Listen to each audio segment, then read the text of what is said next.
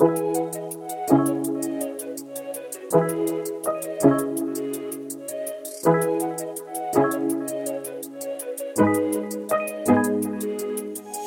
everyone, this is Jason, and welcome to the Bold Moves Only podcast. For today's episode, I spoke with Robert Bilott, who is also known as the lawyer who became DuPont's worst nightmare.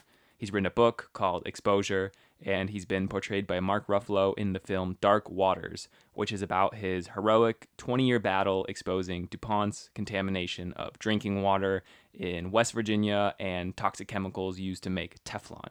You know, like the Teflon pans that make your eggs plop right off the pan like magic. Well, ultimately, it goes far beyond that because we're finding these chemicals in drinking water all over the United States and even all across the world. Specifically, we are talking about PFOA, which is a man-made chemical that is linked to 6 diseases such as kidney cancer and testicular cancer. This contamination has been happening since the 50s, and now it's in the blood of virtually every living creature on the planet. Chemicals that are getting into our water and into our blood. And DuPont knew about it. They knew about this for years and got away with it. But thankfully, we have Robert, who dedicated his life to holding DuPont accountable and making this known and continuing to spread awareness. Now, let's get into it.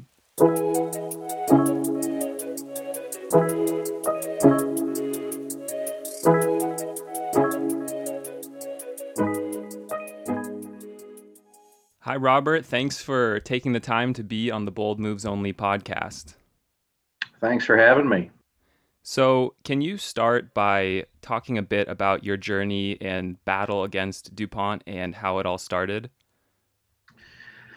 Yeah, this has been something I've been working on now for about 22 years. All started back in 1998 when I got a call from a farmer out in West Virginia who was having trouble with his cows. His cows were getting sick, dropping dead, getting black teeth, wasting away, developing tumors. And, it wasn't just the cows, it was the wildlife in the area, fish, the deer.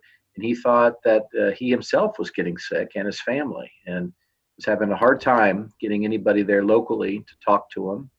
The state EPA really didn't want to do anything. The company that owned the landfill next to his property that he thought was causing the problem really didn't want to give him any answers. So none of the lawyers in town really wanted to take this on. So he had been reaching out, looking for folks, and just happened to have been on the phone actually with talking with his neighbor who had just been talking with my grandmother, who said her grandson was an environmental lawyer in Cincinnati and maybe I could help him. That was how we got started. He called me and I invited him to come on up and show me what he had and see if this was something we could help him on. And the chemical that was being released by DuPont was PFOA. Can you talk a bit about the origin? Because I think it's really important to get the scope of how long this has been a problem. Yeah, what we found out was there was a landfill right next to the farmer, Mr. Tennant was his name, right next to Mr. Tennant's property that was owned by the DuPont company. And they had a massive plant right down the river along the Ohio River. And this was a facility that was really the world's largest Teflon manufacturing plant. And they were sending waste to this landfill. And what we found out once we started digging into all the documents from the company was that one of the chemicals that they used in making Teflon, dating back to 1951, was something called PFOA. The company also called it C8 because it was this completely man-made chemical, never existed on the planet prior to World War II. It had been invented by 3M, and DuPont started buying it in 1951 and using it in their process to manufacture Teflon. And it was this very unusual chemical that had 8 carbons attached to fluorine, which is why they called it a C8, which made it had this unusual ability to stay in the environment once it was released, virtually would never break down, which is why you now hear it referred to as a forever chemical. And it had a really uncanny ability to get into living things and stick to the blood and the serum. and stay there for long, long periods of time. So, even though this chemical was being manufactured and used decades before the U.S. EPA and environmental rules even came out, the companies had been studying it because of this unique chemical structure and its ability not to break down and to get into living things. They'd been studying it for decades and had known for quite some time that it was toxic. And how did they get away with this and for so long? Well, yeah, part of the problem was, again, because this was something that had been developed back in the 1940s and had been in use since the early 1950s. It really predated some of the first environmental laws in our country that came out in the 1970s. The US EPA didn't even exist until 1970, and some of the first laws regulating chemicals coming out into the environment came out in 1976. And they really focused on new chemicals, new things that were being used and released. So for chemicals like this that had already been out there for decades, really the law relied upon the companies that were making or using those to tell the EPA and to alert the regulators if there was any kind of toxicity or risk problem. And unfortunately, what we saw was, despite decades of internal studies and research showing that there was, in fact, a risk that from these chemicals and that they posed a threat to humans, the companies just repeatedly took the position that they were not going to alert the regulators and not going to tell the public. So unfortunately, the problem with these chemicals was essentially covered up for decades. And it wasn't until this lawsuit brought by Mr. Tennant and the farmers' family down in West Virginia that the rest of the world began to finally understand what was going on and realize the scope and severity of this problem. And so you mentioned the EPA and government agencies, but even after you exposed the problem, they continued to kind of let it linger. So I'm wondering, I mean, even now, why hasn't there been a sense of urgency for them to do whatever they can to protect us? Because, I mean, like I just read an article that said the FDA just announced the phase out of PFAS used for grease-proof paper and paperboard food packaging, and was literally last week. Right. That was an article about a certain type of PFAS that was being finally agreed to be phased out. And what you've hit on is a real problem. And one of the reasons why, I'm happy to have had this movie made about this story, Dark Waters, with Mark Ruffalo and Anne Hathaway, that came out at the end of last year, to really get the story out to the public. And the reason I wrote the book, Exposure, was to try to get this information out to the public, because despite the fact that these chemicals have been released for probably 60, 70 years into our environment and now are in the blood of virtually every living thing on this planet, including, over 90% of the people in this country, most people were unaware that this contamination was even occurring, as it was getting out into drinking water supplies all over the country, all over the world, getting into our soils, our water, our air, our blood, went pretty much unrecognized and unrealized for decades. And it's been incredibly difficult to get that information out and to get any regulatory authorities to pay attention to it. And the process, and this is one of the things I really try to explore more in the book, in Exposure, is that the really complex and complicated system that we have for regulating chemicals in this country, and how difficult and how time consuming it is. And as you pointed out, even though we now know, this problem with this one chemical in particular, PFOA, and it's now starting to be phased out and banned worldwide, it is still technically not regulated as a drinking water contaminant in this country, despite now years and years and years of warnings and studies. So what's been happening is states across the United States have been moving forward on their own to try to protect people and set drinking water standards and address the problem. Water providers are having to deal with that on their own as well. We just have a major problem with the way in which chemicals are regulated in the United States. And hopefully, with this story getting out there and people seeing, particularly here's a situation where we have probably more data than you could ever want on a chemical. Animal studies, human studies, a massive study of some 70,000 people exposed to this chemical for years in their water, all of the science showing that it is a human health threat. And still, we can't get it regulated in the United States. And so I think people are using this in realizing that, this is simply highlighting a bigger systemic problem that we have with the way in which we regulate chemicals, particularly as the information comes out about this one PFOA. You have companies simply tweaking it a bit and calling it something new and trying to start this whole process all over again. It took 20 years to get information out about this one chemical. And as that finally is getting out and actions finally occurring, to try to regulate it or ban it, it's tweaked just a little. A couple carbons are knocked off, and it's called new.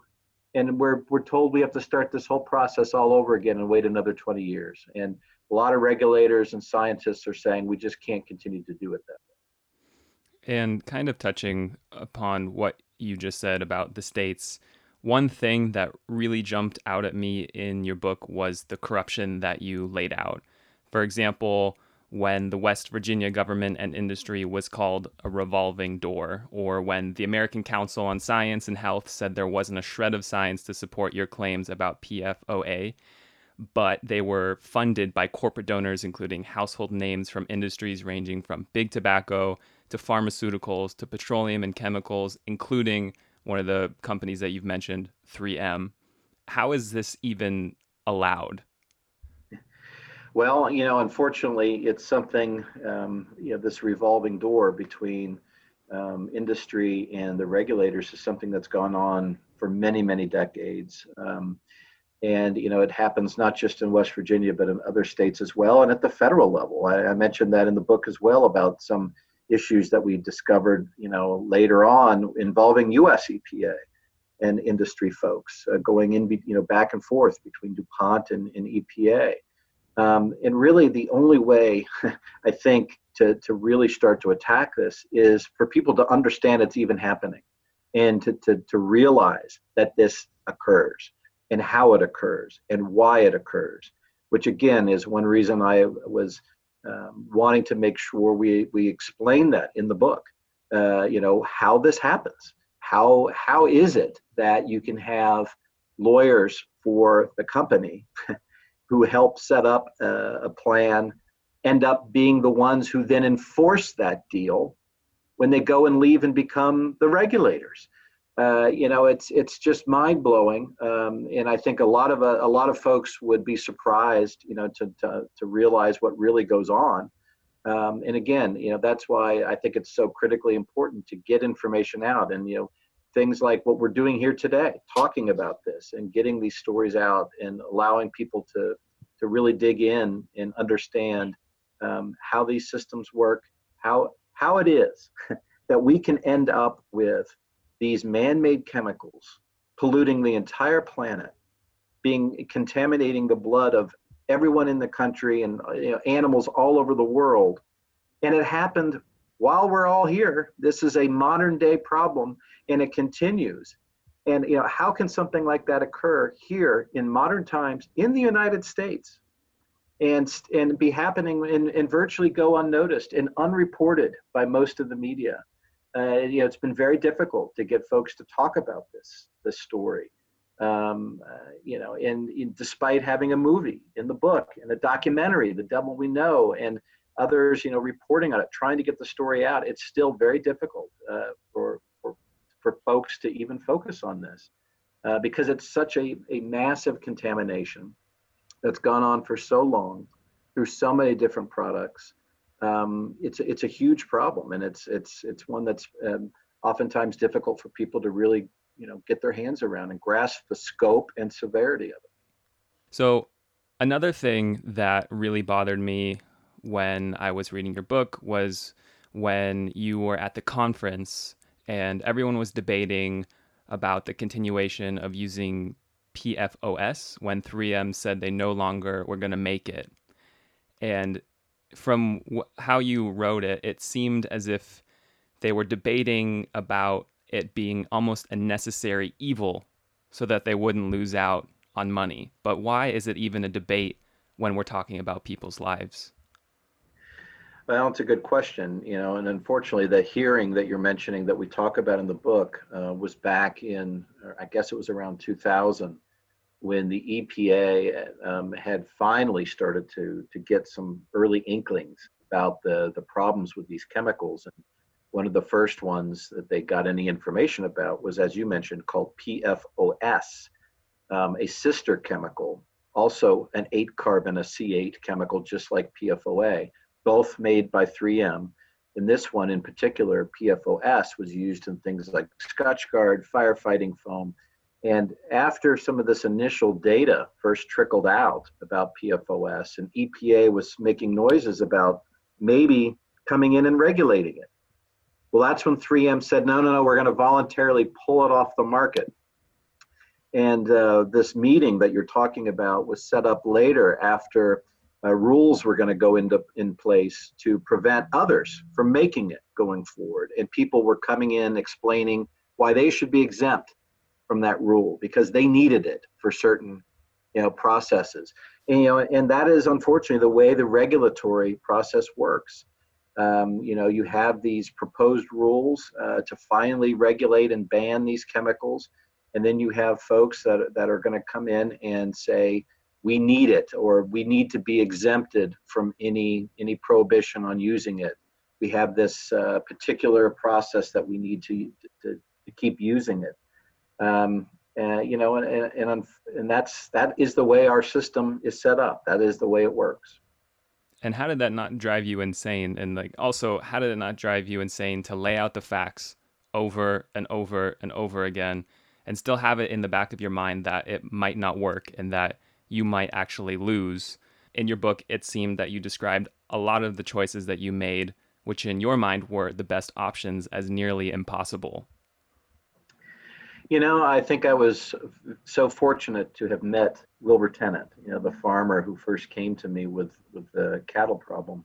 And then Joe Kiger and other folks in the community there who were so determined, that what we needed to do was get the facts out to everyone. And as long as people could see the truth and see what was really happening, others would understand. They'd get it. They'd see what we were seeing. They would see that there is a major problem here. They would see that the water is being contaminated and people are being poisoned and something needed to be done. And I was a firm believer in if we could simply get the facts out and people would take a look at it and really sit down and look at what we had and the documents and the facts that were out there and the science that was already there, they would see the same thing we were seeing, and they would realize, this is a major public health threat and take action. It's frustrating. It took a long time to get folks to really sit down and look at that information and look at the science. But when they did, they saw what we saw. And, the EPA eventually did sue DuPont, even saying, look, information had been withheld that you should have given us a long time ago about these chemicals. And the scientists, independent scientists who were able to then look at this data, agreed and confirmed, that this PFOA in particular does pose health threats and is linked with very serious disease in humans, including cancer. And it's a frustrating process. It takes a long time. You see here in this example, it took 20 years to get this story out and finally, get people to pay attention to it and realize the scope of the problem.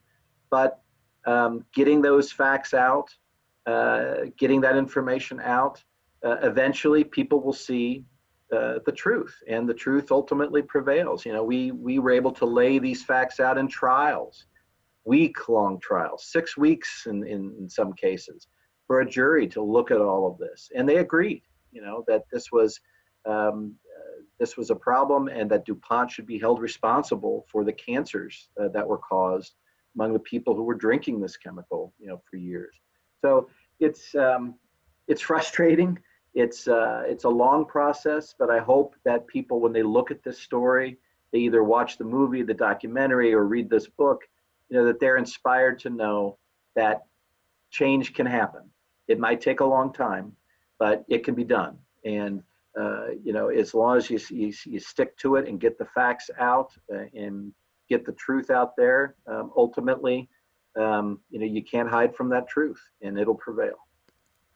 And talking about holding DuPont accountable, I was just kind of curious about this. And I'm not an expert in law, and I'm assuming this is very complicated, but beyond giving money, shouldn't there be further punishments for those who knowingly made decisions that would ultimately make people sick, ruin their lives, and kill them? Well, again, it's something I try to explain to in the book is just the limitations that we have in our legal system. Through civil cases, typically what the courts can do and what juries can do is award damages, and that typically is money. They can't necessarily force anyone to ever admit anything or to apologize or to accept responsibility. The legal system, it's frustrating, particularly for people who, may have had their views shaped by television or, assume that, you can force an admission or something like that. And unfortunately, that's just not the way our legal system works. But what you can do is you can get the data out, you can get the information out, you can provide enough facts so that the public, the regulators, the scientific community, everybody eventually sees what needs to be done, and hopefully steps can be taken to ban the chemical, to restrict it, to compensate people who've been injured. And you may never get that admission, you may never get that apology, but those are the things we can do under our legal system. And just the difficulties kind of feed into the idea that we probably don't know how many chemicals such as PFOA are out there in the environment, in our bodies. I mean, it took you 20 years to get to this point just with one chemical. Yeah, there are tens of thousands of chemicals that were out there being used in the environment before the EPA even came into existence in 1970. There's probably, a large proportion of those that have never really seen any intense study by independent scientists. Who knows, what's known internally by companies that are making or using those. This was one case where we did find out, what was known internally about some of these existing chemicals. And they're unique. There are a lot of chemicals that we're exposed to every day that fortunately our body can get rid of. We excrete them. They're gone. We may be exposed to them, but luckily that exposure doesn't really have any lasting impact because our body can get rid of them. Or they get released out into the environment and they break down and they disappear. Environmental mechanisms degrade it, or it dissolves it, or it doesn't go away. These chemicals, have this unusual ability, though, to not break down, to stay in the environment virtually forever, for thousands, if not millions of years, and to get into us and stay in us and stay in our blood and build up to higher and higher levels over time. That persistence, the biopersistence, the bioaccumulation, that's what really is troubling. When you combine that with the potential to be toxic and the potential for cancer, you almost have what becomes like a ticking time bomb. When you've got chemicals like this that get out in the environment and will stay there, or get out into living things and stay there. The longer they're there, the longer they have this potential for harm. And so that's why when you're dealing with these persistent, bioaccumulative, toxic, man-made chemicals like this, you've really got a particularly unusual problem that really needs to be dealt with. And it's not necessarily the same thing for all these other chemicals that may disappear or go away very quickly. And has Congress taken any serious action to prevent things like this from happening in the future? Well, in 2016, there were amendments to the federal law called the Toxic Substances Control Act, or TSCA. The law that I mentioned that came out in 1976 originally, that was supposed to focus on testing of chemicals before they come out into the environment. That law was beefed up a bit in 2016 to try to prevent things like this from happening. I think the jury's still out, so to speak, on how effective those amendments are. And really, as this story about the PFAS forever chemicals has finally started to make its way out to the public, into the scientific community, the regulatory community, we're now seeing discussions happening for the first time among legislators, not only at the state level, but now for the first time at the federal level, about whether or not legislation needs to be enacted to properly address these chemicals and make sure that they don't continue to pose a threat. Yeah, those are the kind of discussions, frankly, that weren't happening until just the last year or two. And hopefully, getting the movie out there, the documentary, the media, the other media coverage, getting the book out there so that people can understand this. Hopefully, that's helping educate folks to the scope and severity of the problem and the need to really come up with new ways of dealing with this. And right at the end of your book, you mention how you are jumping into a new lawsuit. Could you talk a bit about that? Yeah, as we've learned that it's not just PFOA, the chemical that we first found out about through Mr. Tennant in this farm out in West Virginia. It's not just that one chemical, but it's a whole family called PFAS, per and polyfluoroalkylated substances. There are hundreds, if not thousands, of these chemicals like PFOA that are part of this man-made chemical family that have this unique carbon-fluorine bond. Well, we're finding this bigger group of chemicals out in the environment, in blood. And what we're hearing, unfortunately, is the same kind of thing we were hearing back when we first were uncovering the information about PFOA.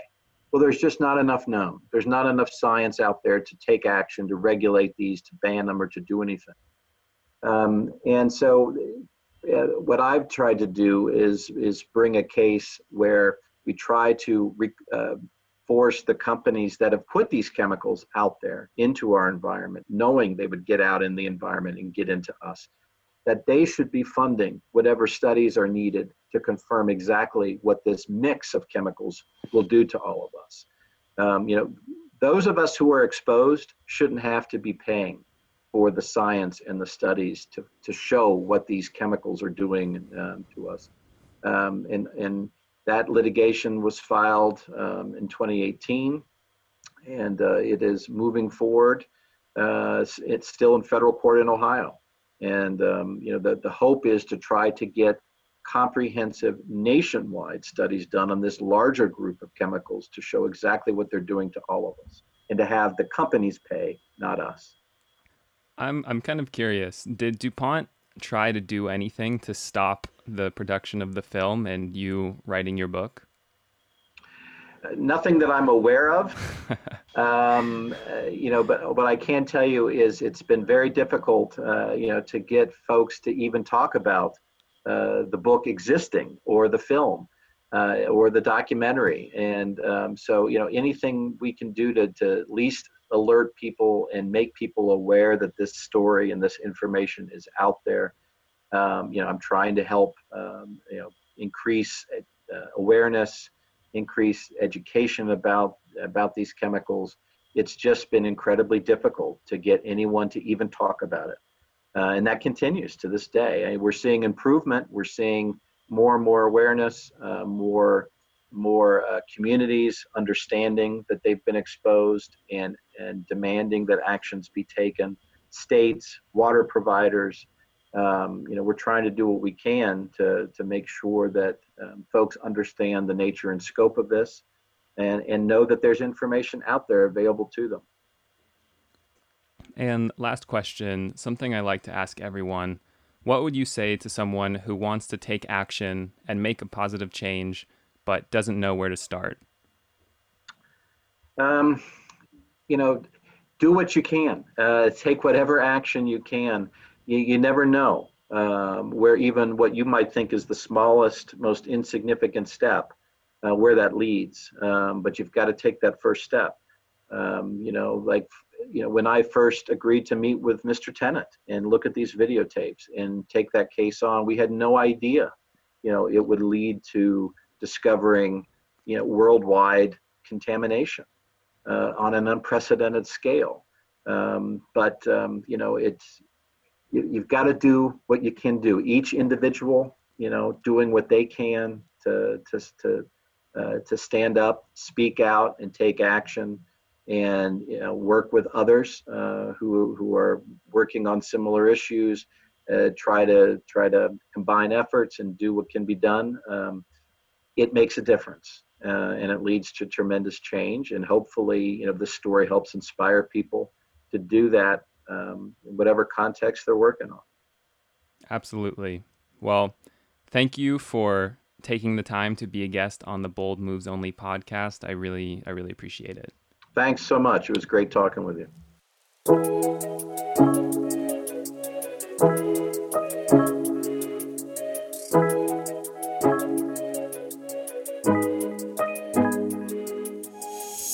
If you feel similar to me after learning about this story, you're probably inspired, you're probably concerned, but you're also probably angry as hell. Reading this book, watching the movie, learning more and more about this story and the contamination of these chemicals throughout the United States and the world infuriates me. It's a story, not an uncommon one, of a company who was willing to make a profit at the expense of people, the environment, and just the world in general. It's a story of government institutions not doing their job, which is to protect us. It's a story of corruption. It's a story of how our society treats people like things, like objects that we can completely distance ourselves from. But it's also a story of an individual who stood up, took bold action, and made change. So be mad, get fired up, learn more, speak out, organize. We all have the capacity to make a difference. So let's go out and be bold.